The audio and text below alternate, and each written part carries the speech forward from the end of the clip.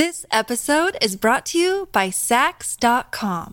At Saks.com, it's easy to find your new vibe. Dive into the Western trend with gold cowboy boots from Staud, or go full 90s throwback with platforms from Prada. You can shop for everything on your agenda, whether it's a breezy Zimmermann dress for a garden party or a bright Chloe blazer for brunch. Find inspiration for your new vibe every day at Saks.com. Another day is here, and you're ready for it. What to wear? Check. Breakfast, lunch, and dinner? Check. Planning for what's next and how to save for it? That's where Bank of America can help. For your financial to-dos, Bank of America has experts ready to help get you closer to your goals. Get started at one of our local financial centers or 24/7 in our mobile banking app. Find a location near you at bankofamerica.com/talktous. What would you like the power to do? Mobile banking requires downloading the app and is only available for select devices. Message and data rates may apply. Bank of America N.A., member FDIC. When you need mealtime inspiration, it's worth shopping Kroger, where you'll find over 30,000 mouth-watering choices that excite your inner foodie. And no matter what tasty choice you make, you'll enjoy our everyday low prices, plus extra ways to save, like digital coupons worth over $600 each week. You can also save up to $1 off per gallon at the pump with fuel points. More savings and more inspiring flavors make shopping Kroger worth it every time. Kroger, fresh for everyone. Fuel restrictions apply. Welcome to the New Books Network. Welcome to the New York Institute for the Humanities podcast, now at the New York Public Library. I'm Robert Boynton. In 1982, the Institute held a multi-day discussion of censorship. In this session from the Vault, sociologist Richard Sennett talks about Jean-Jacques Rousseau's ideas about censorship in the arts. The discussion is moderated by Aria Nair and includes Sidney Morgenbesser, Susan Sontag, Joseph Brodsky, Richard Gilman, Francis Fitzgerald, Karen Kennerly, Hans Magnus Enzensberger, and Michael Scammell. Our focus today is not on the censor, but on the writer. This morning, Dick Sennett will lead off by talking a bit about the ways in which writers and censors are implicated with each other. What I would like to do, just to get this discussion started, is to talk about a very famous debate in the 18th century that in a way takes off from a remark that Christoph made last night, which is that censorship is everywhere. It is a debate about the inevitability of a writer being implicated in his own censorship. And so I'm sorry, it's quite an intellectual... however, I will tell you how this debate got started. In 1756, D'Alembert was visiting the city of Geneva. In Geneva, it was then, as it is now, a rather boring puritanical place. At that time, all theaters were forbidden in Geneva, and D'Alembert wrote a letter to the town father saying, this is terrible, this is a city deprived of a vital cultural resource, and you ought to reopen your theaters. In fact, it was just one of them. In response to that, Rousseau, who was a citizen of Geneva, although at that time he was strenuously, and that's the irony of this, strenuously pursuing a theater career in Paris, wrote a letter defending the fact that theaters had been suppressed in Geneva. And it's about that letter, which is a document of 47 pages, that I want to speak, because it became a very celebrated theory about the relationship between the writer and the censorship society in which he lives. And it's an argument about cultural censorship and how culture is inherently a form of censorship and just what that means. Now, this letter has 4 stages to it, and they become progressively more and more extreme and more interesting. The first stage of what Rousseau answered to D'Alembert is a cliché. That is, that the morals of actors and actresses are appalling. And to have these people existing in a city is quite terrible. And it's a very, very familiar argument that these are licentious people, and to have them in a city means that license will run riot. Rousseau very quickly drops this kind of an argument in the letter and moves to something that is, in a way, it's underpinning, but also much more serious. And that argument is that the reason that the theater should be banned is that it encourages people to form their values by imitation, by mimesis. That is, that people sit and watch other people live on the stage, and that mimesis itself is a kind of impoverishment for those spectators. They're watching, they're having their manners formed not by actual active self-expression, but by a mimetic process.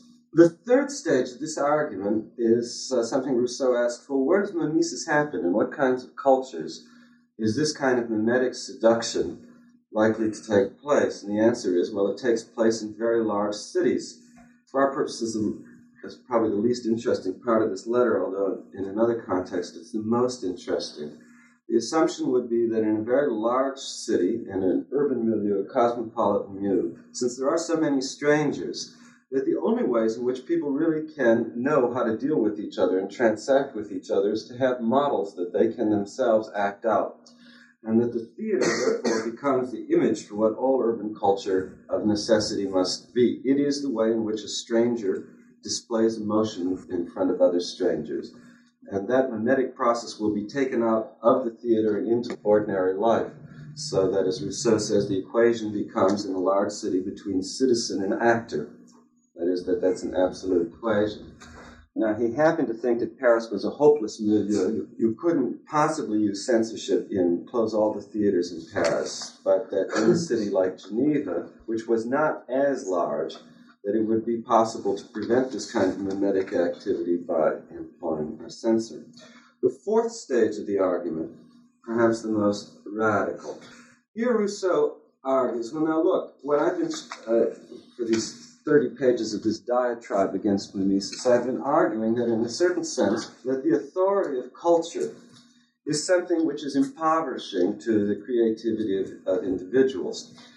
Therefore, what I am now going to argue is that if we want to keep repressing theaters in a place like Geneva, that essentially the state be given the power to engage in censorship in order to prevent this kind of cultural censorship which is inherent in mimesis. Now, what that argument is about can be looked at like this. We normally think of censorship as being like cultural censorship, of being a democratic mass, sitting on the values of aberrant individuals. At the end of this argument, Rousseau says, no, this isn't what censorship really means at all. Censorship means that when a group of spectators begin aping the cues given them by someone else, that person who is able to arouse them also becomes their prisoner. He becomes, as it were, the person who excites them, the person who gives them a model. But at the same time, their very response to him means that he is being seduced by them into giving them more and more of what they want. I mean, the idea is intuitively obvious in a way. He gets more and more praise from them. As he gets more and more praise, he becomes more and more their prisoner. And at the end of this letter, Rousseau says, now that is a form of censorship. It is a form of censorship via seduction. How can we protect the artist from that kind of censorship? Well, the only thing we can do is use the authority of the state set against that kind of authority of culture. And therefore we employ instruments of state repression, like cracking down on the theaters by law, in order that the people will not act as censors upon the great individual minds of our time by seducing them through praise. It's a very perverse argument.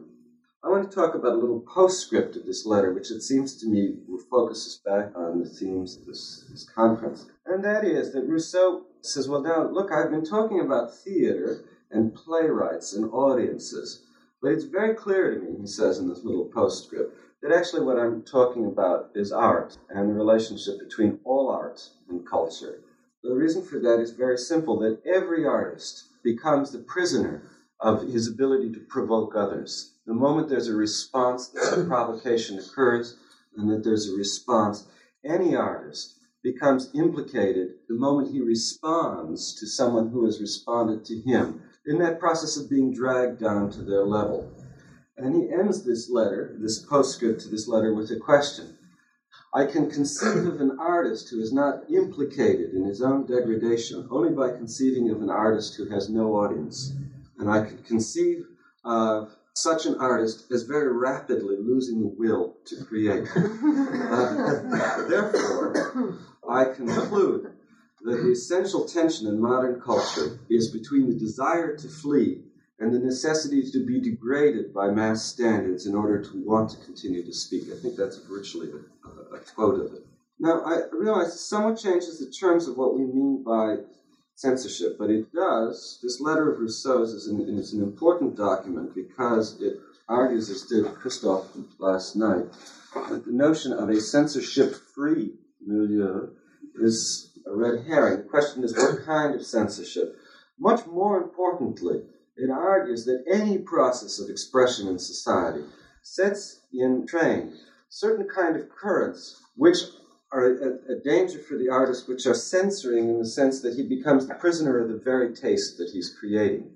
And it's that kind of tension which, in Rousseau's life, was terribly important. I also think it's an issue that's well worth us looking at today in a kind of much more broader context. Let me just ask you for a moment, is it your sense at all that a society which does not have official censorship is always one in which art is going to be degraded? Does that test practically? Is that what we observe around us? Well, I give you Rousseau's answer and I'll give you my own. Rousseau's answer was the purpose of the positive benefits of official censorship are to censor culture. That if you don't have official censorship, you have another kind of censorship, which is a cultural censorship, which has its own dynamics. And that good official censorship is directed towards freeing the artist from the worst aspects of that cultural censorship by repressing certain arts and bringing other arts forward. Repressing the theater and bringing forward poetry, right? And the cultural dynamic that would then affect the poets, insofar as they have created their audience. Yes, insofar, but he assumes that they're much likely to do so. My response to your question would be something as follows, that once one stops worrying about whether there is official censorship and looks at the very act of having an audience as also having a censor, then another set of questions come into play in which freedom has a very different meaning.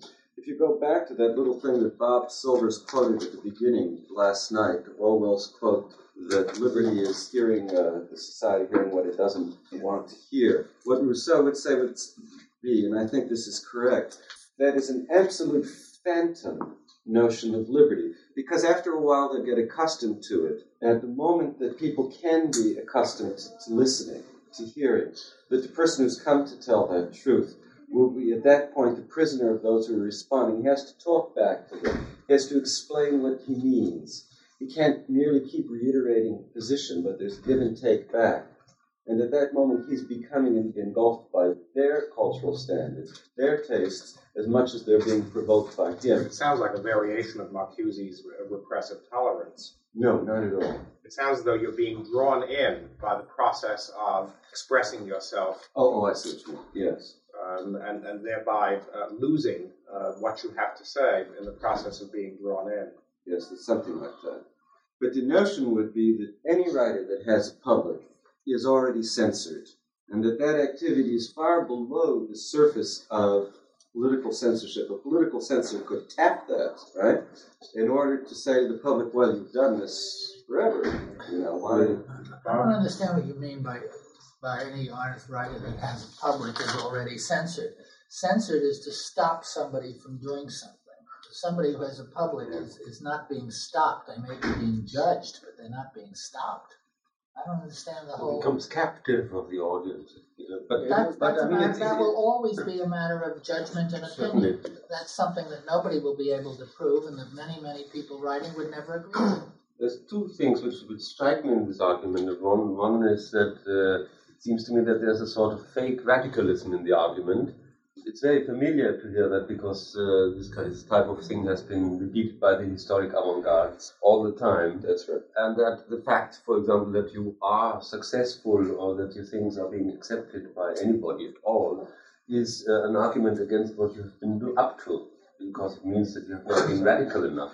It's a very familiar argument. Another thing that strikes me is that it sounds not so much to our ears, it doesn't sound so much an argument on the theater, but an argument on television. Because it's all about the Nielsen thing, the argument which Rousseau is making. And in the criticism of television as a phenomenon in our civilization, there are plenty of echoes of these arguments. Yeah. In fact, in Germany we have now a row about, because we have a public television system, And they are now trying to diversify into commercial television as well. And the people who defend the system argue a little bit along the lines of Rousseau. They say that once you opt for commercial television, see what has happened in America, you get a mass audience and you become captive of this audience. Therefore, in order to protect the freedom of expression of the artist, and we have to limit television. We have, in other words, we have that would be a perfect to narrow down the possibilities of television in order to protect this possibility of minority voices. Also, the argument against television as such is exactly that argument, that people become passive, that they get their standards from images. Right. Yes, it is. Yes, that's the perfect Rousseauite argument. And of course, in order to prevent them from being passive, we will repress and censor the television itself. That's a perfect Rousseauite argument. What do you call the effect on the people listening, or to TV, or the people going to the theater, the effect of the people on the artists? I mean, it seems to me two distinguishable species. I'm not sure which one to focus on. But I don't understand exactly why you want to broaden censorship in the way that you are. I mean, I see there's a great impulse on the part of many people here not to limit censorship to the notion of official censorship, that is, a bureau or board of censors, a person who says this cannot be published, this can be published, or whatever. But if you take it as far in the direction that you have taken it, censorship is equivalent to any modification of a kind of pristine creative act. And it doesn't seem to me that for a work to be modified, or for the consciousness of an artist to be modified by the reaction of an audience or the reception of a work, is censorship. It's called being alive. I mean, you could also say that to be alive is to be in the process of dying. And that is not incorrect. Dick Gilman?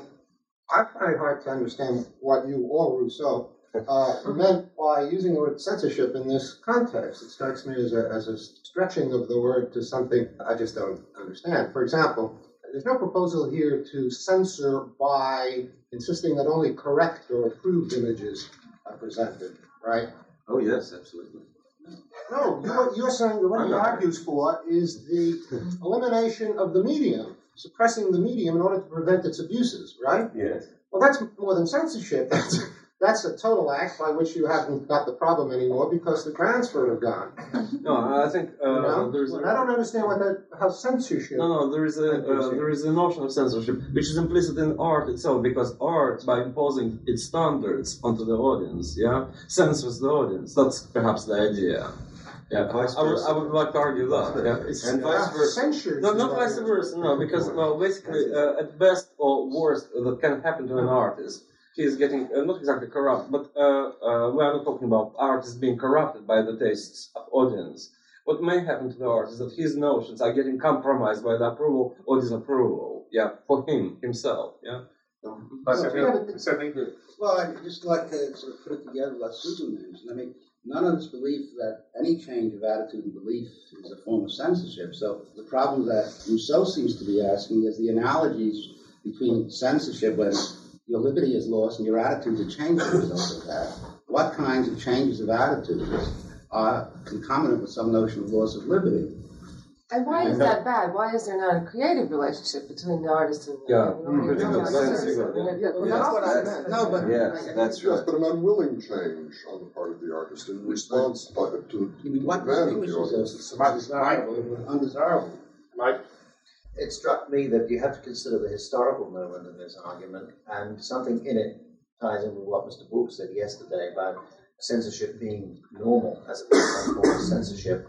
That may be a questionable argument for the last 150 years, but the point is, up until the time that Rousseau wrote, it was normal, that everybody accepted the authority, basically, of the church, and that this authority set the framework in which you wrote and you worked, and these were the standards that you sort of tried to observe. And there might be, of course, the index of censored books was the classic expression of censorship in those days. But what happened at the time of Rousseau and then of the Romantics was an assertion of individual freedom, of the right, particularly of the artist's right, to follow his own bent, come what may. And it seems to me, I'm sorry I missed the first part of Dick's presentation, but what Rousseau is confronting is a kind of angst. He's broken away from all authority, and he's finding that Well, he hasn't got absolute freedom because what he's doing is modified by how the audience perceives what he's saying. Yes.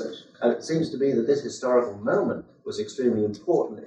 Just one last word. When I researched an article on this subject and looked up the word censorship, the word censorship is a very, very recent origin. Censor, of course, goes back to Roman times, as somebody said, and then there was the Index Librorum Prohibitorum. But censorship as a concept really only comes after the end of the 18th century, after the encyclopedists and their debates. So I think perhaps that has to be taken into account. Well, I think when I speak of fake sort of radicalism in here in the argument, I mean also from the way the artist is viewed. It's interesting to note that at the very beginning of the modern sensibility, there's already a sort of mystification in it, because obviously this notion of the artist being to that extent apart from everybody else and being only himself does not at all correspond to the realities of the creative act, which is never a monologue, of course, which is something depending in its turn on what people before you have been doing.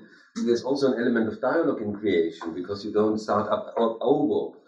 So it's really very hard for me to conceive of art being what Rousseau seems to think it is.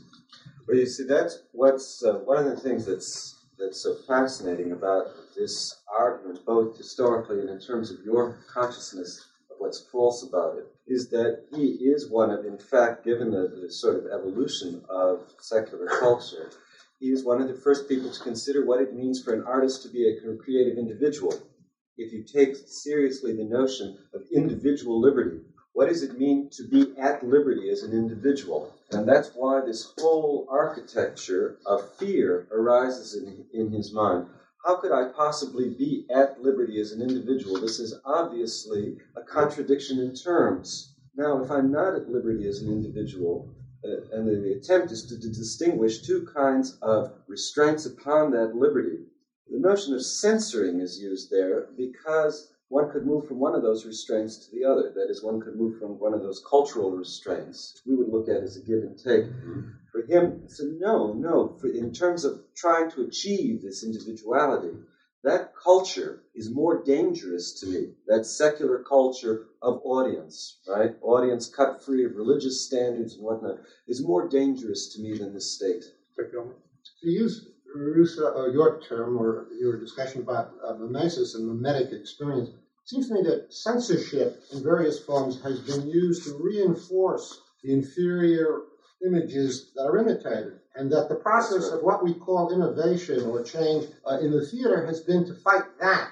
In other words, the kinds of innovative work in the theater has always been on the part of various playwrights and theatrical revolutions in acting and so forth, always been to replace the worn-out images or the fixed, frozen images of human life by new ones. These are disturbing. Censorship in that sense is conservative. There's a line that Buchner inserts into Danton's Death in which he talks about people going to the theater and precisely what you're talking about, looking at other people's lives, and then he said going out and judging God by his bad creations. And what Buchner meant was precisely that playwrights, traditional, unimaginative playwrights, were offering the public images of human life that fit, that were comfortable, that were, within the bounds of the culture as it existed. Whereas what he wanted to do was shake all that up. Pirandello in the same way. And Chekhov, you can see the first reactions to the plays. There's not official censorship, but in a certain sense, when Chekhov's Seagull at St. Petersburg in 1896, and the people sit there and they don't know what's going on, they can't understand it because it's new human behavior. And there's a kind of a quasi-official censorship. The theater is not going to extend the run of the play. The newspapers read it with silence. 4 years later, 3 years later, Stanislavski comes along with a new way of enacting or acting this new drama, and the play succeeds. So in other words, what I'm saying is I think censorship, insofar as we're talking about it in this mimetic sense, is a means of preserving the existing images and the existing models. And that anti-censorship would then be a movement for freedom to present counter models or counter images. Yes. I was just going to say that listening to what you've been saying touches something in my personal experience. In Canada, you probably all know that there's been in the last, say, 5 years, as there has been in Australia, there's been a very strong nationalistic movement. That is a feeling that the writer has a responsibility to identify who a Canadian is, where Canada is. Northrop Frye said it's something like, it's not who we are, but where is here. But suddenly the writers found themselves in this self-censoring situation. That is, no work could be authentic unless it spoke to those kind of cultural dilemmas. Suddenly, Canada Council grants were awarded to writers who were speaking to issues which had a national content, and it was in fact curiously destructive because it meant that you were co-opted in an infinitely subtle way. Isn't the problem Rousseau is raising being connected with his general political philosophy? So I understood the thing that Rousseau was worried about was that no individual can remain comfortable with himself unless he feels he can be a member of a community where there's some self-imposed general rules that they all accept. Then he thinks that given this, you might get a stable community. Given this, an artist can't fit in because his role is not to simply take these self-imposed rules. His role is more or less to keep on challenging them. Where an artist will fit in will be in a big city, where there aren't these big rules anyway. There is no community. So it's a paradoxical. Insofar as the culture is needed to remain as a culture, you need rules. When you need rules, the artist won't fit in. Where will the artist fit in? The big cities, etc. And we know when he has then his other part that the big cities can't last. They can't get these self-imposed. And so the paradox, without using the word censorship, is where the artist really has a role, the community can't last. I think that Rousseau is simply more honest and more radical than most writers. What he's saying is true, of course, that in the name of absolute freedom, you have to invent tyranny. That in order to abolish censorship, you have to invent a censorship which is even worse than the one you originally wanted to get rid of. And that's exactly the way how writers are forging the ideological weapons by which they are being, with which they are being punished themselves later. Like Rousseau prepared ideologically the French Revolution, which of course did some of these things that he said, like banning all theater for a certain time and all that. The dialectics of literature and power are not one-sided. Literature is always involved with power, and the writers are not innocent. They not only protest against repression, torture, and that kind of thing, they also produce it themselves with words. They prepare the ground for it. Yes, I would say that you put it much more eloquently than I do. That is his position. If you go back to your national example, that every time a writer will seek out an audience, that he will prepare in them the mindset to then make those demands upon him. The concept of liberty, of expression, in other words, is a profound deception in his mind. And it's a question of what kinds of tyrannies will be used from the point of view of that writer in doing what he wants to do. If he really wants to be free of the people, then he needs the tyranny of the state. It's a very provocative argument. Just a short thing. This is not exactly to side Prague, the entire argument, but I'll just finish something aside one. Basically, the idea, the phenomenon of censorship, of censoring, of considering something wrong and unsuitable for the performance of the stage, derives from the very simple thing, from our basic ethics, from the hierarchy existing between good and evil. All right? Insofar as we are affording this kind of a thing for ourselves, insofar as we are going for this kind of a hierarchy, we are going always condemn one thing and approve another, etc. Right. This is one. Another thing is, this is one issue which I want sort of lurk behind this discussion. Another thing I would like to say, when we're talking about the writer and what he's doing, what happens to the audience, and the way he depends on the audience, and the way the audience starts to depend on him, and so forth, it's quite willful because we are talking mostly about the context, or the context, or the content, content of what he's saying. And censorship, as we were talking yesterday, doesn't react necessarily, censorship, against the content. It reacts against the style. and more frequently anyway, or the cultural censorship reacts against the style. And the thing is that the writer in his production and in his endeavors is guided not so much, in my view, by the considerations of what to tell his audience, but by his language. In fact, one writes merely because one's writing is the reaction against the stuff being written before, against the previous or existing stylistics, etc., etc. It's a proliferation of the language, you see. Well, we should mind all proliferation of style if we want to narrow it. So therefore, I would say, getting back to that idea that a writer designs the tyranny. Well, there is one real tyranny in the mind of a writer: the terror of somebody being better than him. You see, or the impossibility to achieve a certain verbal, stylistic goal. And this is the real tyranny. As insofar as he's really writing, etc., etc., the rest, all those things, all those political manifestations of suppression of his work, etc., etc., he merely regards them out of his basic innate insecurity. He merely regards them as certain forms of punishment, of him being punished for unsuccessful attempts to convey his aesthetic, his style, his. So whenever the policeman pops up on his threshold, he regards him as perhaps a very cruel, vulgar, inadequate, but still a messenger of the fates. Yeah. I mean, anything that stops a writer from omnipotence is a form of censorship. What? The way you're going, it seems you're saying anything that stops an artist from a sense of omnipotence is a form of censorship. Well, yes, well, in a broad sense it is. Sure, but that word, does the word have any meaning left?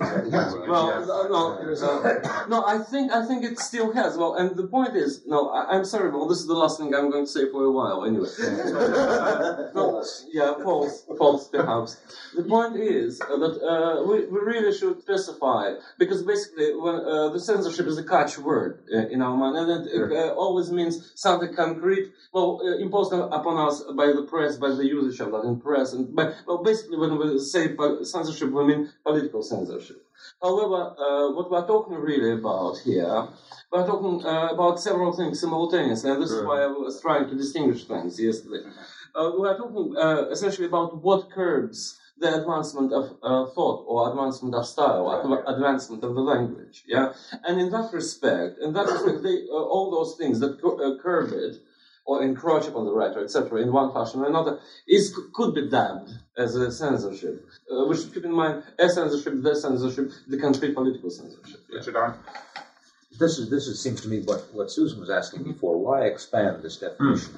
The word censorship, after all, is a dirty word. We don't like it. It's a swear word. Why don't we talk about controls on freedom of expression or limitations on freedom of expression? And if you do that, then you start making some distinctions about how this happens, how it's happened in the history of the world, and how it happens even today across a broad stretch of countries. You could, I suppose, take the Swedish example that I was talking about last before, in which you have no censorship at all, except that the society very carefully takes charge of managing what is and is not said in very gentle and very perhaps democratic ways.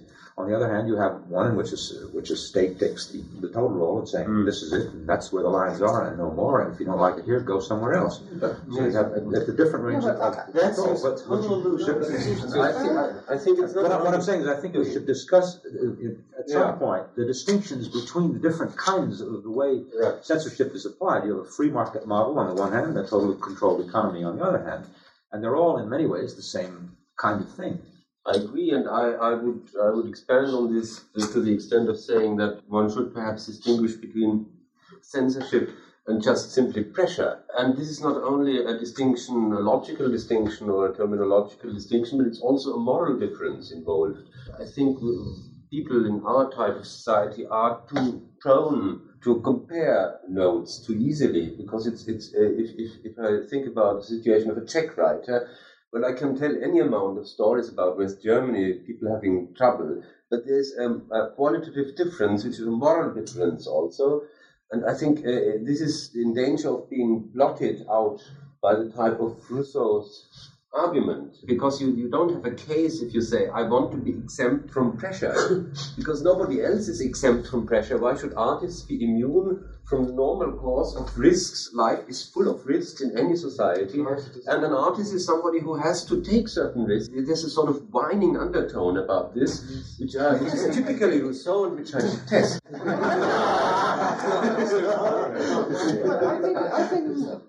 I've been saying that from the beginning. I mean, I think it's not even censorship that's being raised here. We've now expanded it to mean, or to borrow Sidney's word, anything which limits the omnipotence of the artist. And I think that's absurd. As Magnus said, the artist is always sharing space with other people, with the audience, with the entrepreneurs of his or her work. I was very amused that Bob Silvers said last night, well, of course, I could be considered a censor. I'm an editor, and I recently had an experience with him. He published an essay of mine in which he insisted that I cut about 4 paragraphs of it. Originally, he insisted that I cut 8. I got 4 back. I still would not say that he's a censor. No, it's stretching the I share the space. It's my essay. It's his magazine, and the famous phrase. So there was some negotiation. I share a space with lots of other people. Pressure is brought to bear on me. I respond to this. It seems to me that is not precisely, despite his cute remark, he is not a censor. He's simply a manager. And there are negotiations and modifications. He may be right, I may be right. That's another issue. But the kind of censorship, if we're going to use that as the audience's censorship, the editor's censorship, we have lost the whole meaning of the problem, which is that the vast majority of people in the world right now cannot publish or create or say the things that we can say, with all the pressures that are brought up to bear upon us. And it's that should be obvious to us, much less the fact that censorship has been the norm in society until the last 200 years, everywhere. So, I mean, it seems to me we're just going to talk about living, dying, being modified, being affected, being influenced, having to negotiate, having to give ground. We have lost the meaning of the word censorship. It has no value whatsoever. So it's very North American, as Mr. Duke would say. I just want to go back now to something which I think is within the limited meaning of censorship that Susan was just talking about and that we have gone beyond. And that's a thought I have about censorship, or the censoring mind, or the censoring power, as being opposed to, or based on a refusal to understand the nature of the imagination itself. There's a very interesting story told about Mroczek, the Polish playwright. Mroczek. Tango is a play in which a group of people live in a large house and don't work. They spend the play having emotional and intellectual encounters. And they have no visible means of support, and nothing in the play has anything to do with their labors. When the play came out, the Polish press, critics, violently attacked the play. The basis of the attack was summed up by one critic's statement: how can these people live in Poland and not work in a socialist state? And Mroczek's answer was, they don't live in Poland, they live on the stage of the theater. I think it's a very important point. The censoring mind could not understand that there is this imaginative realm which is not the true world and is not a reflection of the real world. And the censoring mind almost always insists on bringing that imaginative realm into the actual world where it can be judged by questions of power, correctness of policy, and so forth, morality. And I think what Mroczek was doing was simply saying, no, this is not the realm that you operate in. I operate in that. It has nothing to do with my rights outside my realm, but within the realm, my rights are those. My rights are to give this play, these people, no visible means of support. I think it's an important... yes, it is. We should know, it's quite interesting as a story, except I wouldn't necessarily buy Mroczek's argument wholeheartedly, so to speak, because I think he said that in order to defend himself. Of course. Because basically whenever a writer says that his character is on the stage, there is quite a connection, at least in his own mind, or whatever it is. There, in fact, extrapolation of whatever it is, his existential experiences, etc., etc., etc. So that was, smart as that remark was, it was the defensive remark. Mm-hmm. And this is what's most the only answer you can give to a censor is a defensive remark. Yeah, true, but well, we shouldn't really buy it as a statement of the artist's philosophy. That's the point, yeah? Well, or we should take it as a pinch of salt, yeah? Tact. Yeah, tactical trick, yeah. I'd like to put in a word in Rousseau's defense, since I disagree with what Susan was saying and what Descartes was saying. In this sense, that I think it's very important. When we start comparing our situation to the situation in Eastern Europe, we obviously see a kind of difference which is very striking, and it leads us to imagine that when there are not political instruments of repression, that the repression is not. No, nobody's saying that, Dick. Excuse me. Nobody is saying that we think there are no pressures on us. No. We're just saying the difference is so huge, so qualitatively important, that we must constantly take it into account. Nobody is denying that there are not pressures, informal censorship, and even formal censorship of all kinds in bourgeois democracy. Oh, sure. But nobody is unaware of that. Yes, I understand. It's just that if you treat them all on the same level, you blur the men's qualitative difference. I certainly wouldn't, and I think it's unfair to Rousseau to treat them as all on the same level. What he is arguing is that purely within the realm of culture, there are ways of understanding things which are not so benign as influence, intake, and so on, but that there are, in fact, kinds of influences, pressures, and so on, in which the artist participates, in a sense, in giving up his own vision. He's willing to make a trade-off between a certain kind of creative sight, which he has, for the sake of, in fact, having a community, that is, to having an audience. The argument of Rousseau, and I think in its own terms, the argument of Rousseau is that it is a form of censorship in that transaction between himself and his audience is always unequal. It's unequal because what's being traded is not his influence versus their influence, but their love versus his vision. And in that, the attempt to gain their love will always compromise his vision. I don't know how to get this point in because it doesn't fit here at all, but when you discuss cultural censorship, and I came here thinking about it, and I find that all my thoughts are very non-intellectual, I guess, but... This episode is brought to you by Saks.com. At Saks.com, it's easy to find your new vibe. Dive into the Western trend with gold cowboy boots from Stott, or go full 90s throwback with platforms from Prada. You can shop for everything on your agenda, whether it's a breezy Zimmermann dress for a garden party or a bright Chloe blazer for brunch. Find inspiration for your new vibe every day at Saks.com. 4 or 5 television stations were taken away from a company last week. Now, this could be called, and as I thought about it, cultural censorship. And I wondered, how did they choose that when all the others, how would you distinguish between those and equally bad ones that have not been touched at all? And I was wondering... What were the grounds? The grounds were that they didn't show enough public affairs of some way. But it seemed to me that... excuse me, and the instrument for this was an agency of the federal government. Yes, the FCC. Now it represents huge amounts of money. It represents the United States government for the first time coming in and making a cultural decision. And it seemed to me that somehow, at some point, this group should talk about that. I don't know where it's going to go, but how did they make it? Who made it? It is genuine censorship. Probably it may be good, may be bad, but where is it going to go to? Why didn't they take all the television licenses? Wouldn't they have been right in doing that? How does all that fit into this discussion? Very simply, because in every society there is that kind of a sentiment, cultural sentiment. And this is the way, to defend Dick's point, not so much Rousseau's point, but what he's saying. Well, basically, there is a tendency, we know that, to suppress or whatever it is, for whatever reasons, political, aesthetical, any kind of reason. And the societies or the political setups in Eastern Europe, in that realm, really are an aggravated form of that tendency. As simple as that. And, it's not exactly pointless. The way Dick was talking about it is a little bit really blotting out several things. But basically, what we, I think, should talk about is the tendency and its manifestations. Because tendency is essentially the same, except in various instances, it's more or less vulgar. Well, I don't know whether people want to take up... I want to go back to the Roget point in Joe's reply. So do you want to keep this trend going and then come back to what I want to say? We're going to take all of them. The trends move very quickly. Well, the thing I just wanted to mention, and it ties in with some of Rousseau's remarks too. The Mrožek story raises the question of, in fact, the influence of art, or the influence of anything.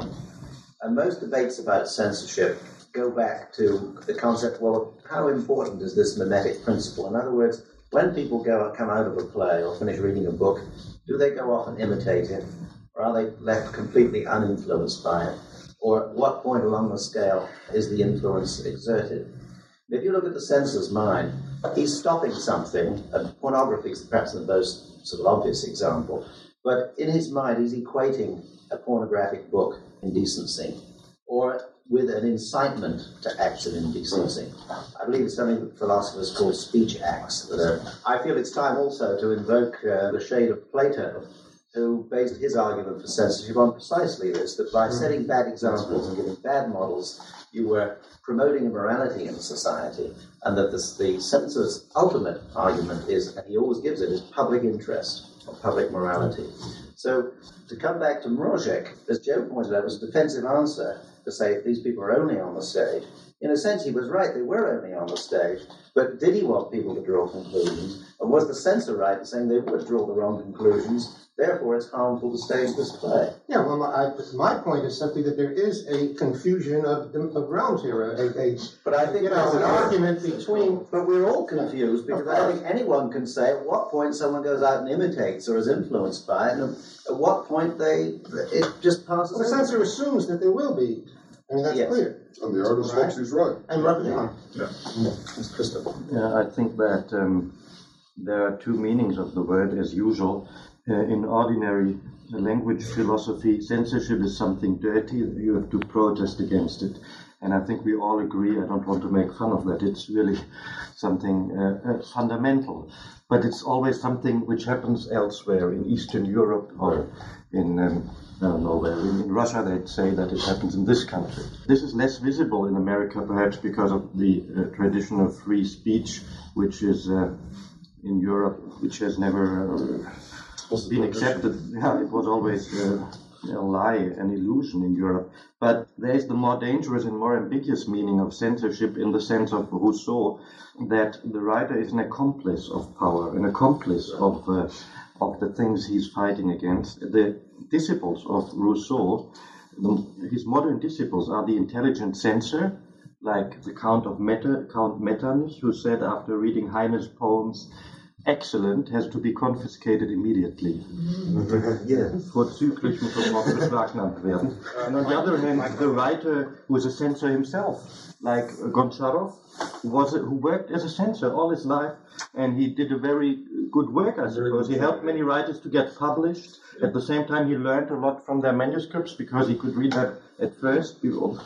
And that ambiguous notion of censorship can't be denied just because we don't like it, but I think it does exist, and Rousseau was one of the first to define it. Just one thing which bothers me a little bit in the Rousseau formulation is that it seems to me that if you're talking about this other kind of ambiguous censorship, that you're really making the artist out to be a much more fragile character than he is, or you're really taking something away from him, which is the choice or the ability to confront risk, and the fact is that he can feed off of this risk, and that this exchange or this struggle that you're talking about, I think, is one that most artists wouldn't want to be taken away to quite the extent that Rousseau took it away. I think that if you take away all risk, that you're really crippling art anyway, and this is what Rousseau is really saying if we carry to the end. If I understood that argument correctly, the Rousseau argument, so he seems to be making the censor interest or the protector of a writer's originality, because he says, well, a writer writes in a certain style, people like it, he becomes successful, and he has a tendency to repeat himself in order to stay popular. So now steps in the censor that you must stop writing like this, you must stop in a way that the people won't lie. And that's what actually the Soviet censorship has been doing. Any writer who responded to what the people actually wanted to read was censored and forced to write in a way that to produce images that the people did not recognize as mimetic at all. socialist realist fantasies about how life should be. So in that way, a censor, the Estonian census has a moral census because they force the writers to write in such a way that the people won't take it, or the Czech censor. It's a strange paradox. When you were speaking about the problem of the artist wanting to be loved, it strikes me that at least in our context, there's an opposite element involved in the artist. The avant-garde. Yes, because I think in our context at least, there's also an artist is also being there's a premium on his nuisance value. And we could enumerate a lot of careers in our civilization where an artist has come to success just because he made a point of being hated by everybody. And eventually, after struggles, of course, a trivial case would be Henry Miller, for example, who has had no end of troubles, but finally his triumph was that they all came around to his point of view. But I think where we would be is to somehow sort out, we can either decide that cultural censorship doesn't have a meaning, an echo of what happens politically, or we can decide or vice versa. You would argue that it's vice versa. Certainly. That all political censorship is... And I would say that cultural censorship in its own turn is a spin-off of ethical censorship. That's what I was trying to say in the beginning. Well, yes, but I think that really we should always keep in mind that basic distinction, that there is an institutionalized censorship and there are pressures, and these are really very different things. See, I think most people use the word censorship to apply to the conditions when the artist, for whatever reason, is able to express or create something and it's stopped. What worries you is the converse. What makes it unable for a writer to create something in the first place? Now, whether you use the word censorship or not is, to me, not interesting, but it seems to me that if you raise the second question, you do the converse. What makes the writer unable to create in the first place? Rather than, given that he is able to create, what happens to it? Now, if you do that, I don't think it's an answerable question. Certainly, because then the censorship would be the least... No, censorship in the normal sense isn't really relevant. That comes in after the person is already created something. I don't think it's an answerable question. It's what makes an artist able to create something in the first place. And what are all the conditions under which, even if he's able to do it, he won't finish it that way, or he'll stop himself. He'll say, this is silly. He'll use criteria and say, given these criteria, I think this is junk. I better rearrange it or write something different. I mean, is there an answerable question? It's not, I don't care about the word. Is your question admit of a simple answer? Yeah, actually, let's put it this way. Perhaps what we should talk about is the institutionalized forms of preventing a writer from saying what he wants to say, and also the institutionalized forms, on the other hand, of the audience or of the public, the institutionalized forms of, as I was saying yesterday, of the mental reduction of the audience's advancement, yeah? Then we would be talking about censorship, I think. Because insofar as the cultural tendencies are involved, well, they always do exist. Well, the only thing is whether the state or any particular group of people gives them kind of a green light. Well, since you gave me license before to digress from what was said immediately before, one small digression, it occurred to me in listening to this conversation that really the censor could be regarded as the ultimate artist. He's trying to mold the thinking and the thoughts of the entire society, and therefore he's in direct competition. In the reality, it's not such a case. But you can't have it both ways. You can't say the artist is there all alone, and all he's interested in is changing the language, and the artist is ultimately the one who's creating values. I mean, you're shifting focus from one moment to the other. I don't know what role people attribute to the artist. On one hand, he's best understood as wanting to create a new style, and competing with his predecessors.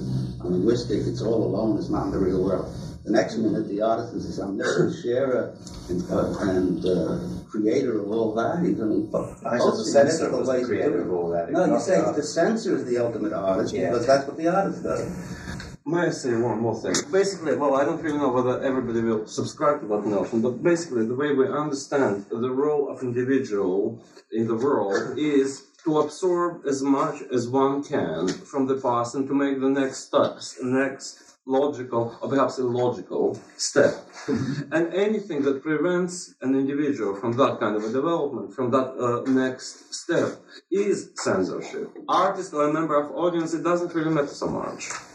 But insofar as we're talking about censorship in literature, let's talk about the way apparatus of prevention is applied to literati. Well, and according to what Michael said about the censor being an ultimate artist, it's whimsical, but it's not true, because the censors, as far as I experienced them in Russia, they're not exactly the people who are concerned in any way with art or anything of the kind. As I was explaining last night at Bernstein, well, the way it works is in a very simple fashion. In the Soviet Union, there is a unit, the governmental unit, called the Department of the Printed Matters, Departament по делам, отдел по делам печати, which is responsible directly to the Politburo and not to any kind of ministry. In that department, there are about 2 or 3 dozen of people who lay guidelines for the censors in places. The guidelines arrive in the form of a list of things at this or at that point are taboo to be printed, to be mentioned in the press.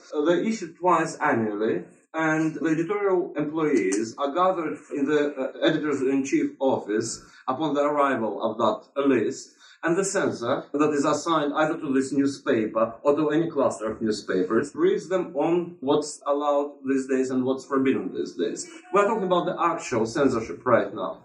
Don't have any personal stake whatsoever. Well, they're not ultimate artists. They're just simple bureaucrats that perform the task, well, kind of given them by the superiors. The main work of censorship falls not so much on the censors, not so much even on those who lay guidelines, but upon those who are carrying them out. The members of the editorial board or whoever. When they get a manuscript, they judge it in the spirit, in the way they understand the spirit of the given letter. As simple as that. So, for instance, your real censor is your publisher. Well, in that realm, that is in the Eastern Europe or in Russia, whatever it is. Isn't that so? That's so. Yeah. One last thing. For instance, there is even an apparatus of, the idea of complicity introduced to any decision of the editorial board. When the manuscript gets submitted to, say, to this magazine, the manuscript goes through, every member of the editorial board has to read and approve or disapprove. And afterwards they decide by the, it's normal, in a way, democratic process, within that editorial board limits. And if there are more pluses than minuses, the manuscript goes to the press, and then, very seldom it's stopped by the censor or by anybody upstairs. Is that list available to the writers? No, it's not available to the writers. The writers come to know what's on the list? No. Do they know the very seldom? No, this is a sancta sanctorum. It's never made public. Well, it's made public only the place the list or the knowledge of that list stops is the editorial board. Do writers talk to each other about what they think might be on the list? Not really, because they don't really know. You can't deduce it from what is being... No, the writer, in his own turn, more or less knows the spirit of the letter. It's another removal, from the editorial board, but he himself knows. And he certainly won't dare write a kind of a story where the movement of the troops would be involved. But there have to be things more peripheral than the movement of the troops, and that has to be the place where speculation goes on. Suppose it's a completely fake movement of the troops. I mean, you can't talk about movement of troops even if it doesn't exist. No, actually, the way they do it, and this is kind of one of the ways to handle it. They say, in the end that is unknown, and in a certain nameless area, in the nth area, the such and such movement of troops took place. This is the maximal thing they would allow themselves to dwell upon, Is there any discretion on the part of the editorial board beyond that letter? Certainly, the general spirit of the society, the general idea, etc., etc. Harry, I don't disagree with anything that Joe said, and as he knows, I'm reasonably familiar with this apparatus, but I just want to defend my point, which wasn't totally whimsical. I know that that the actual censors are grey little men and cripples, and unlike these civil servants who helped Hitler carry out his Holocaust. What I mean is the people at the very top are setting a world view, are setting a view of the universe and of their country and of international affairs and domestic affairs for their censors to carry out, which comes into direct conflict with any individual artist's view. They're imposing their view of the world at the expense of the artist's own personal view, which may upset the view that they're imposing on their society. Joe has detailed one set of methods of doing it. In South America, you have another set of methods of doing it. The goal is ultimately the same. They are constructing a view of the world which an artist, an original artist, challenges every time he puts pen to paper or brush to canvas. Now, what led me to this thought partly, if you want to see how this thing is done in detail, a Polish censor defected in 1977 to Sweden. He took out 600 pages of censorship instructions and documents, which the CIA has translated and which I hope to collect in Washington next week. And there'll be a book on it eventually. The striking thing about reading these documents, I read many of them, as you sit and read, this worldview comes out at you. You realize that all those grey little instructions about troop movements, or not to mention Nixon's name, or not to say that you're importing coal from South Africa, not to mention the Pope or something like this, bit by bit you see constructed a whole picture of the world which is imposed or intended to be imposed on everyone. And that was really the sense. Everything that Joe says about the way it then goes down, and the ultimate aim of censor is to get inside the artist's brain, so that the writer won't even put pen to paper to challenge that view. And that's where we perhaps join up with your views of pressures in Western society.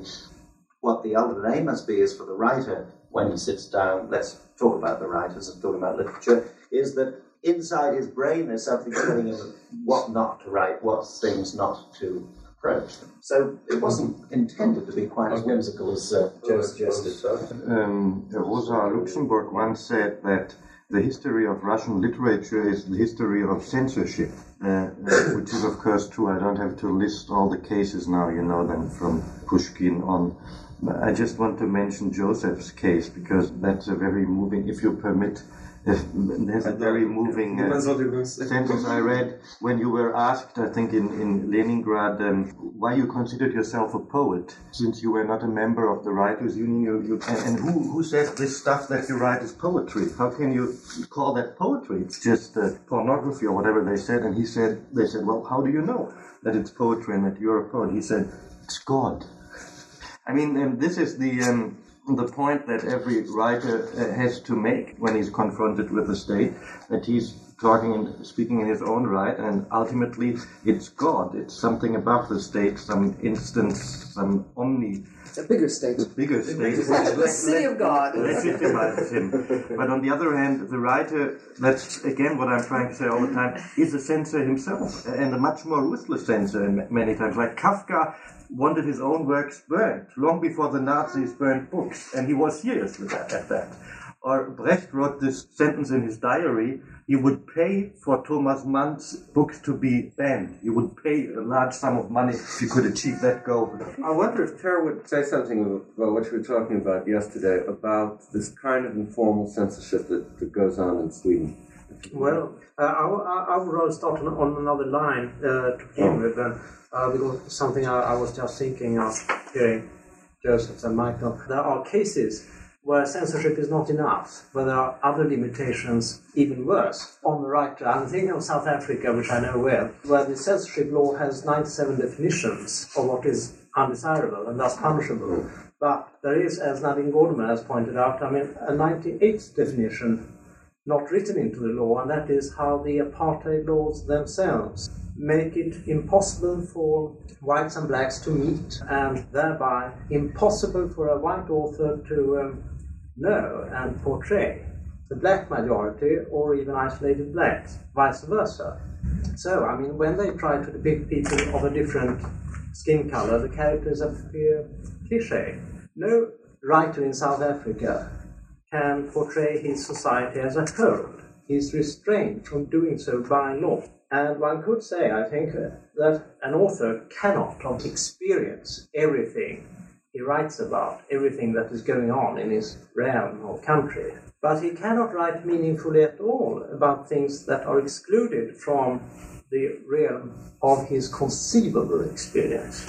And that, I think, is the crime of such a country like South Africa. I'm always thinking, of other experiences I've had in the emerging countries, newly independent in Africa, where I've seen another development which is not quite censorship, but has the same effect. Take as one example Cameroon in the end of the 50s, early 60s, a flourishing literature. Some quite important novelists, all of them critical of French colonialism, all of them almost publishing their books in France, but living in Cameroon, feeling at one with the anti-colonialist independence movements. Well, came then freedom, so-called, or independence.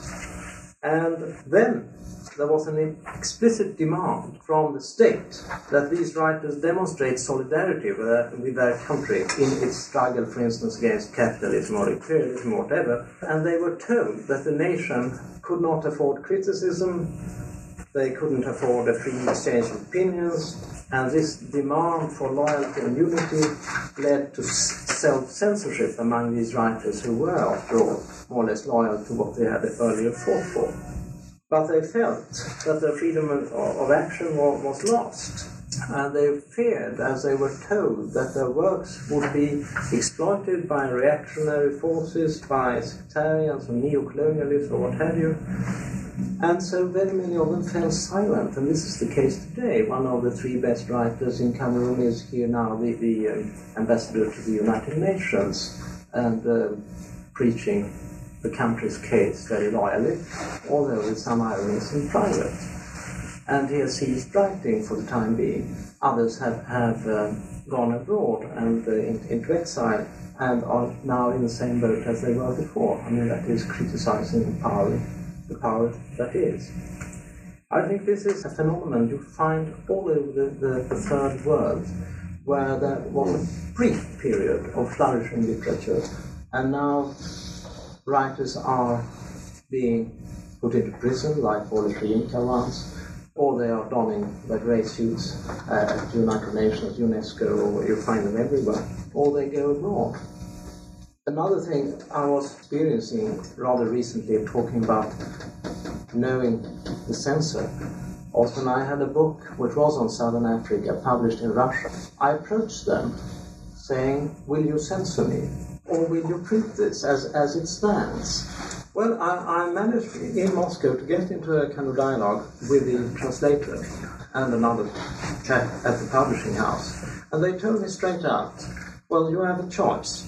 Because since this book is basically anti-colonialist and thus sympathetic to Russia, on the whole this was in the objectively 63, we would print it word for word, even things we object to, but we will then have a long preface saying that you are a liberal from a neutral country, you have not been brought up in the dialectics of Marxism and Leninism, the Russian readership must forgive you, that and that, but basically you are sort of sympathetic character or something. If you have that, we'll print everything. If you object to such a preface, we must make these and these deletions. Well, I said at the time, I'd rather have the whole work printed and have whatever you have as excuse preface to it, because any discerning reader will see what it is. So that was then done. By the way, the man who wrote the preface is now out of the country in protest against the Russian policy. He was a cultural bureaucrat. He's out. He went away. And when I read this preface, I thought it was too silly. So then came the Poles with another book of mine, and they said about the same thing. And then I said, well, I'd rather not have any preface, and tell me about the deletions. And they then said, well, we'd like to delete only four phrases, and they enumerated them. I said, that is okay. One of them, by the way, was my quotation of the then Prime Minister of Rhodesia, Roy Welensky, saying that we have to look for a communist in every woodpile. So the Poles said, we cannot have this phrase. And I said, well, this is rather flattering. He thinks there are communists everywhere in Rhodesia. Flattering to you. Well, they said, if you had said, looking for a communist in every house, but the undecency of thinking of communists is out. So that happened. I just want to know, are you defending a moral thesis for the artist or a psychological one? What I have in mind is this. Some of the discussion sounds as if if there's a society which says to the artist, freedom of expression is not such a great value, what's much more important is economic growth and contribution to it, then the artist is sort of morally obligated artist to object to it? Or are you saying that even if he agrees, then it'll end up he won't be able to write, psychologically so? I think that the latter thing. So it's not, it's sort of the artist, so to speak, can't write if he agrees to sort of primarily do something for. I'm not quite sure what. Well, I think there are two. And what happens, the beginning of the process is that the artist is made to feel, well, I'm an artist, I'm also a citizen. Right. Therefore, I have obligations as an artist. It's to split off, two senses of that one could have of oneself, and one has indeed many more than two senses of oneself. But I could have a sense of myself as a woman, certain obligations perhaps to the feminist movement, other sense of myself as an American, other sense of myself as a writer, so on and so on and so on. What happens in these what you call third world situations, it's happening all over the world, obviously.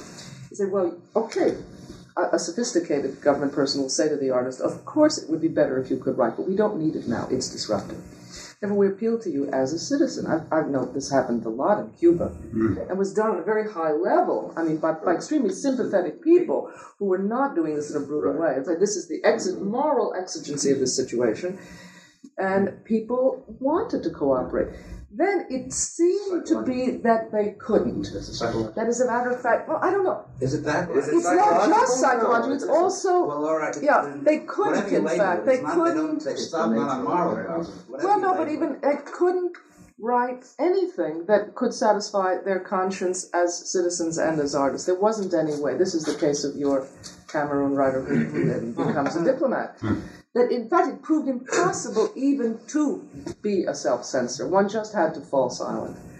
And people were sincerely convinced in many cases that there was a higher moral duty. That's as if the notion of being a citizen was a notion defined by an idea of nation, and the notion of being an artist was an internationalist notion, which I think it has more and more become for us, and therefore at this point my national identity is ethically richer, more compelling than my international identity as a member of the community of free spirits or artists or whatever. Remember hasn't that this is primarily more difficult for an artist in the modern period than it might have been medieval or ancient. Yes, precisely because of nationalism. Exactly. It's sort of not the role of the artist as artist, the role of the artist given what the nation state means now. I think we are assuming the existence of the nation state as a perennial thing. In fact, this very moment which seems to bring forth the idea of liberty, or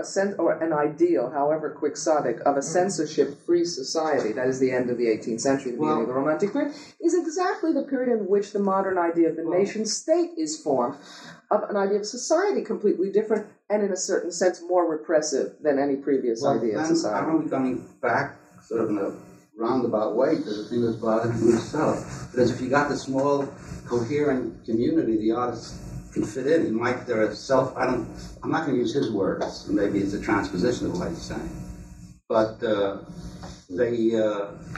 if the artist does in this small community sharing the values, etc., he can fit in. But given in a moral state, if the artist agrees to go along with the values of the culture, let's not say it's simply selling out, but it's a deeper commitment. Yes, I should.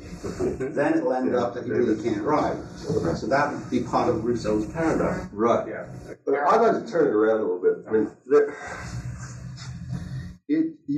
everybody here talks as if historically bad art was produced as a result of these pressures. I don't think that's the case. I mean, I think what's interesting is precisely it's only the last 200 years that artists, and specifically writers, I think if we were talking about architects, you would have quite a different view. Writers, have seen themselves in opposition to the state, and therefore the pressures of the state have been felt by these writers as therefore limiting the quality, or rather diminishing the quality of what they're doing. That seems to me, I mean, as Sinyavsky said most brilliantly in this way, has not been historically the fact. And it seems to me is still not the fact for artists in other realms. I mean, think of fascist architecture, for example. What are you trying to say there? Well, I'm saying that one should... I find this conversation a bit anti-historical. Uh-huh. Well, wouldn't you say that, I mean, going back to what Susan was saying, that it is really, it's the birth of a particular kind of notion of what political community is. That is, that it's a nation state and that it has claims on an individual. But the claims of the church were equally powerful. Yeah, but think of what going into exile meant. Think of what going into exile meant in the 18th, in the 17th century, or the 16th century. It wasn't the same kind of exile because there wasn't a nation state to leave in the same sense. They were both communities were both larger and smaller. It was cut up differently. I just wanted to go back to the point of how the writer will fall silent when having to make this choice between being a writer and being a citizen of the state.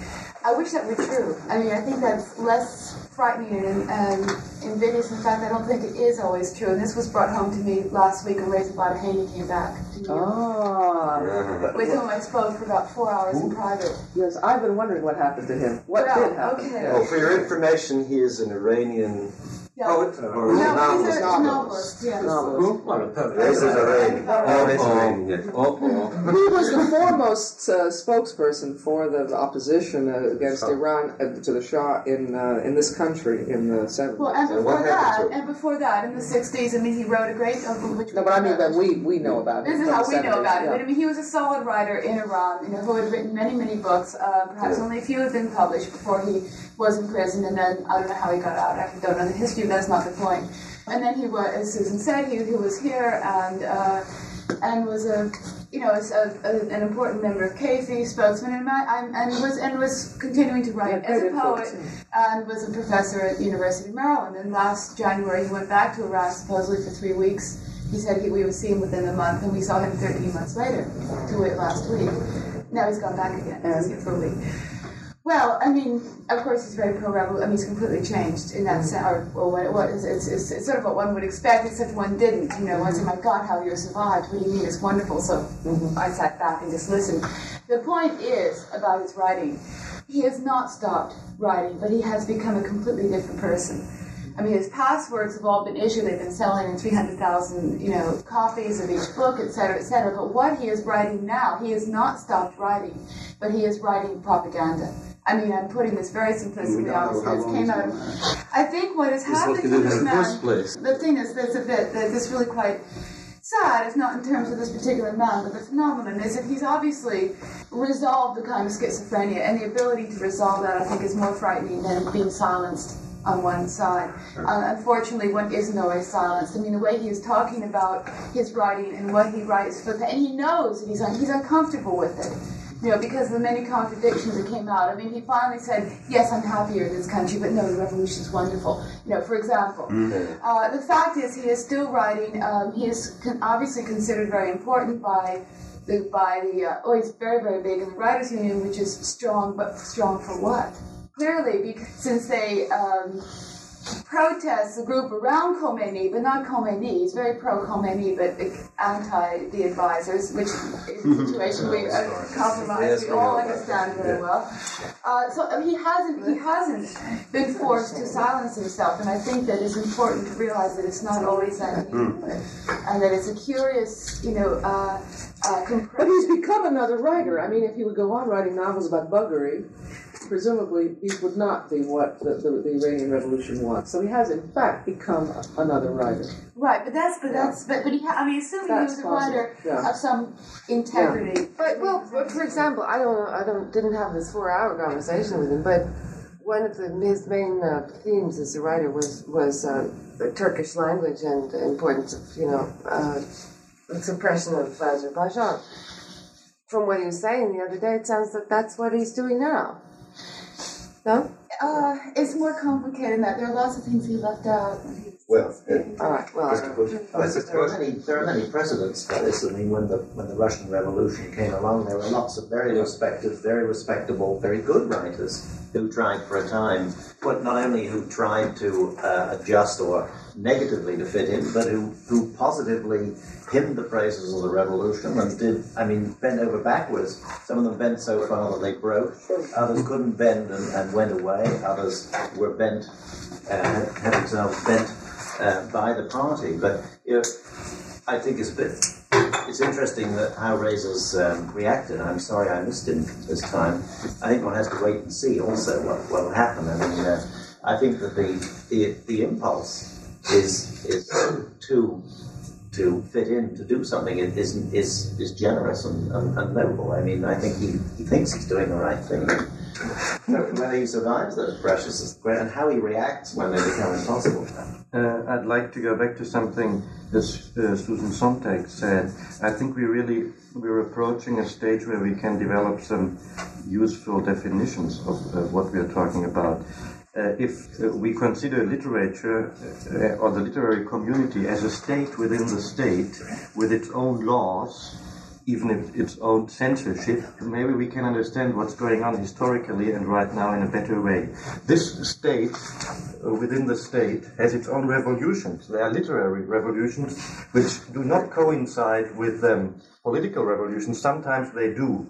And there are times of confrontation between these two states. There are also times where they have a parallel and rather peaceful development. And there's not only the censorship of the state, the nation against the literature, there's also the censorship of the literary conscience or consciousness of a writer against himself. I've been a victim of that kind of censorship. In the last book I wrote, I had a terrible time because I thought this is impossible from a point of view of style. You can't write that way. On the other hand, I felt that I had to write a real bad book in order to say something which could not be said otherwise. Mm-hmm. This is another kind of censorship which is real too, which means that within this state, that literature, which has an international dimension, of course, there are other laws, unwritten laws, which can conflict with the writer's duties as a citizen and as a writer. I don't know if it's clear. I mean that there are really two communities competing with each other. Mr. Washburn? Well, I'd just like to mention another phenomenon like Reza Baraheni and kind of illuminating Sidney's questions a bit. I met rather recently the main and only prose writer of standing in Mozambique, Luis Bernardo Honduana. He was with the Frelimo, with the liberation movement. He has written a number of short stories, sort of reflecting on Portuguese colonialism and bad behavior. Now, with the country free, he is asked by the president, what would you like to do? How would you like to write? You are free to write anything you like. I mean, this kind of pleasure. He says also, he was indeed reflecting on it very much. What would he like to write? And he found out that he would not go on writing as he had done before, because he had then written in Portuguese in order to create an opinion among European readers who were then against Portuguese colonialism and so on. Now he was alone, so to speak, in a country with 80% illiterate. So he decided that he liked to write simpler stuff for the literacy campaigns. Then he told the president that. Well, he said then, don't feel pressured to write anything political or do whatever you like. And he again felt that pressure. And so what he's doing now is to write in the kind of Paulo Freire pedagogical style, a kind of parables that get illiterate people to feel pinch of something exciting that will make them learn to read and write themselves. He tells me he does this with utmost freedom. He says that with a laugh, but I think he's sincere, because he has found a public.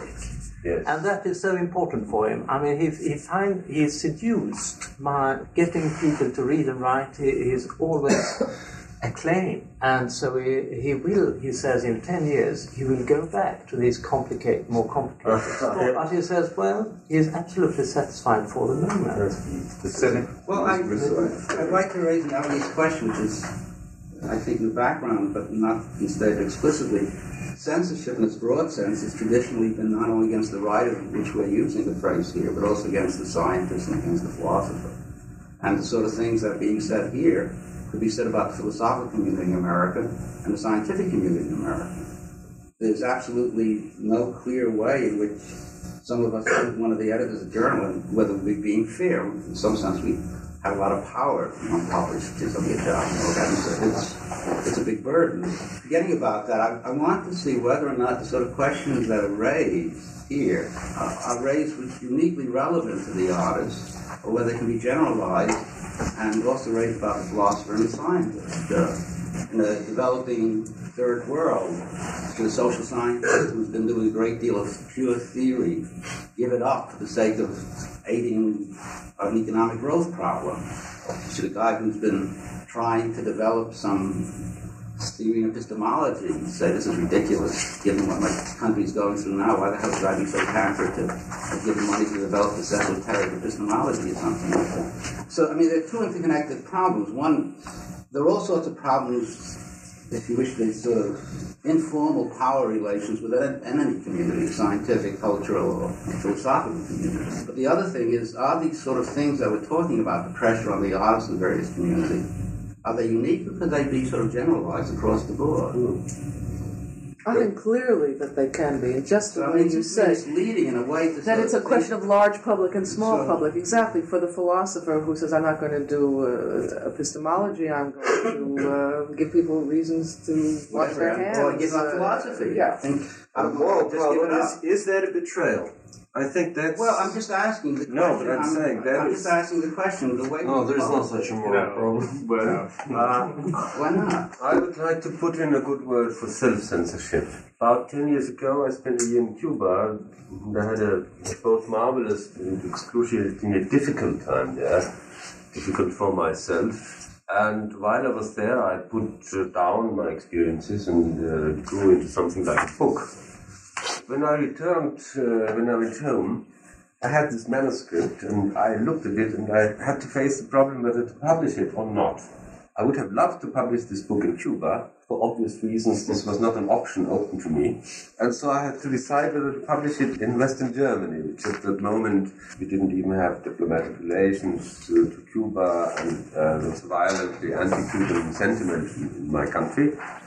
And after long deliberations of my own, I decided not to publish the book, and it has not been published. Now, apart from the fact whether this decision was a right one or a wrong one, I experienced this as a moment as an exercise of my liberty. And I think there's much to be said for this type of exercise of your own liberty. Therefore, I think that's the difference between self-censorship and censorship, because nobody else has told me. And even the Cubans I never mentioned it to the Cubans. So I arrived at this conclusion entirely on my own. And I think there's much to be said for this. I think this is very interesting to many of us. I think people want to respond to what Magnus just said. Yeah, I mean, is it somehow, presumably the artist is giving the image of truth above all, and now presumably on moral grounds, if I can understand what you said, on moral grounds you thought wouldn't be the right thing. So as not to join in a witch hunt. Well, it would also have been a little bit cheap, I felt, because to the extent that there was some truth in what I had written down, clearly this truth would come out anyway. I did not feel in a position to tell to these people things which... That's why it would have been operative. This book would have been operative only within the context of Cuba, but not in my context. But don't you think that a lot of people said that when they went to the Soviet Union in the 30s? Yes. Yeah. Well, I mean, you're somehow saying it's right for you to say, I won't publish it on moral ground. It's wrong for someone else to say it shouldn't be published on moral ground. That's right, yes. Now, what's the difference? But there's another It's as if someone says, it's right for me not to murder someone on moral ground. Yeah, but Sidney, you have thoughts which you might voice. You can suppress your own thoughts and not say what you think. I know this. No, but it's the obverse. Excuse me, but it's very simple. It's the obverse of my freedom to publish is my freedom not to publish. I know. And that is why I insist that self-censorship is an option which every one of us has, and as a matter of fact, everyone exercises. Excuse me. I mean, obviously there's that difference that you voluntarily decided. The justification you gave, presumably, to yourself, was somehow moral grounds one ought not to publish it.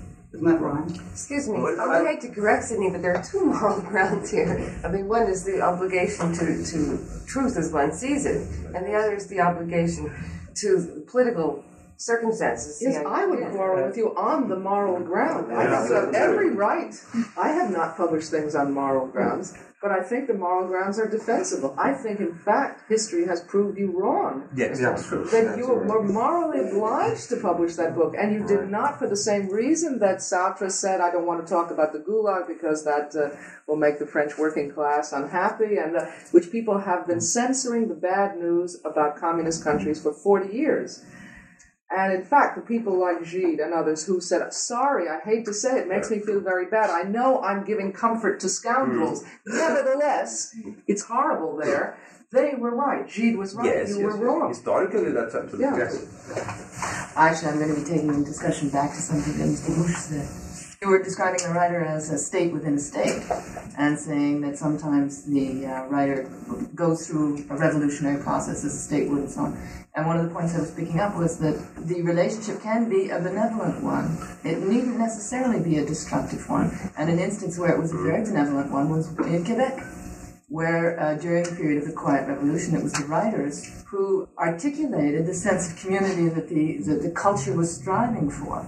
And without their articulation, there wouldn't have been that quiet revolution. So I don't think we should assume that this concept of the nation state is necessarily a destructive thing. Another interesting relationship is when the writers say, we are the state. I mean, to go further. That's what Let's happened say in the exile writers in the Soviet Union have said, in fact, we are. Solzhenitsyn is the head of the Russian government in exile, de facto. I mean, I don't mean this is obviously hyperbole, of course it isn't. We are the state. Enzensberger's decision is to act as a state on himself. Yes. No, I didn't mean that. But no, but that's what I mean. The example of Quebec is very interesting because in a national minority, the whole problem poses itself differently. Mm-hmm. We haven't talked about that. Like what literature means for, let's say, the suppressed nations within the Soviet Union, the suppressed minorities. It has a completely different meaning, and all these tensions between their national identity and their identity as a writer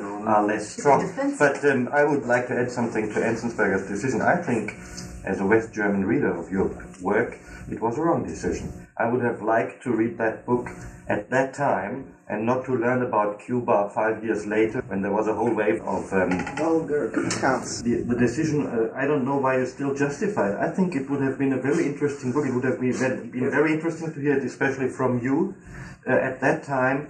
And this notion of applause from the wrong people, which comes always up under such circumstances, is wrong. When you accept that, you can't publish anything, because you always get applause from the wrong people. Going back to this national thing, the role literature plays in the national minority. As a kind of assumption. Well, as the way of self-esteem, I don't really know what. Well, this is kind of often a nice remark, but I don't really know. Speaking about Canada and the Quebecois situation, well, I don't really know what's going on. Because basically, I think they have French literature and English literature going for them, and as far as I could observe, they have nothing to say in both languages. You have an insult for everyone, don't you? Well, could be. Well, it's a kind of an auto insult in a way, if you like. Well, speaking for the situation with national minorities in Russia, actually, they're not so much interested, and this could be a good lesson for Quebecois in a way. They're not so much interested in creating their own literature. They look very much at Russian literature as a source of ideas, of moral concerns, or whatever, ethics, etc., etc. Basically, stressing nationalism hardly beneficial under any circumstances. Well, I hate to quote Tolstoy, but well, he said that nationalism is the last refuge of the scoundrel. Yeah.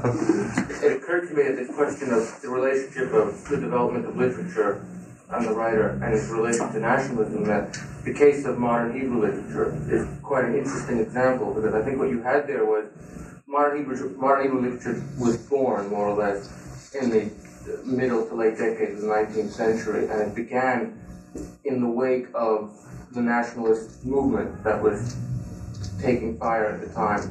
And the early generations of Hebrew writers until the generation of Israeli writers of 1948, all more or less put their writing in the service of Zionism and of the new state. But what's interesting is that as soon as the state had been established, the writers of 1948 were in fact the last political generation of Hebrew writers, and that the state had a somewhat paradoxical consequence of freeing Hebrew literature, or freeing writers for apolitical writing. That's what happened in Quebec.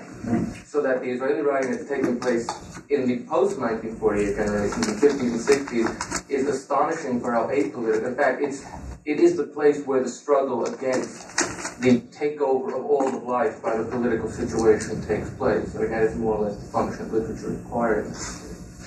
The moral imperative changes. This is a perfect example of this situation of literature as speaking for a colonialized minority. However, that could be women, more than half the human race, or it could be a very tiny group seeking some national identity. But there's always one moral imperative when one is perceived to be not in power, and another moral imperative. Right, but the thing I wanted to say was, I do want to give Richard an opportunity to sum up, if that's possible. You're so sweet.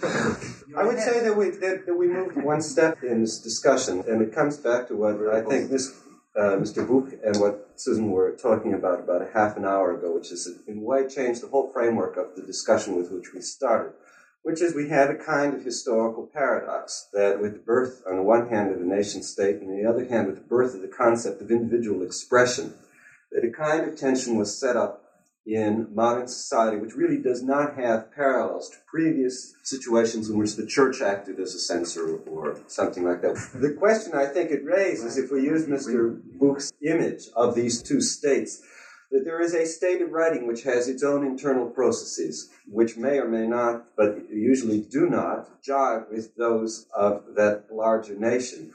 When we began talking about things like, on the one hand, a writer who reduces himself to silence in the name of being with the revolution or of self-censorship, we are looking at those two states in a certain sense, in two very, very different senses in which a person is identifying with one of those states or another. If I now tie this back to Rousseau, and I will try and do this only glancingly, I would say that in a way what Rousseau has done is exemplified that problem. That is to say, he has recognized that he is living two different existences at the same time. One of them is a corporate existence as a citizen, in which there is one set of constraints upon him which are appropriate. The other is an existence as a writer, in which the goal of that state is of a group of autonomous individuals, each of whom expresses without any check his own creativity.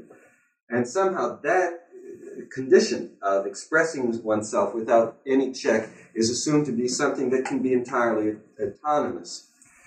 This then brings us back, and I think it's a good setting for what Joseph will do in our brief session this afternoon, because that assumption of that state, of living in that state of writerhood, is a state in which essentially any step forward in innovation, and then here innovation becomes synonymous with creativity, is of necessity blocked by that larger state, which one could call culture, whatever.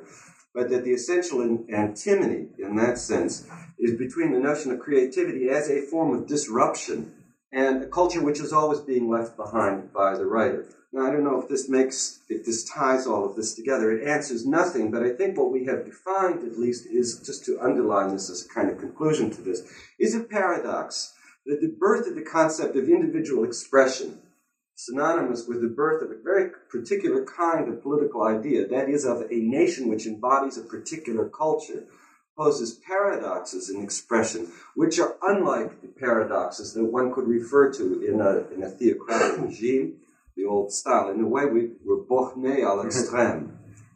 And I think, in some way, I think the discussion, for all its ramblingness, has taken us to that kind of a whole.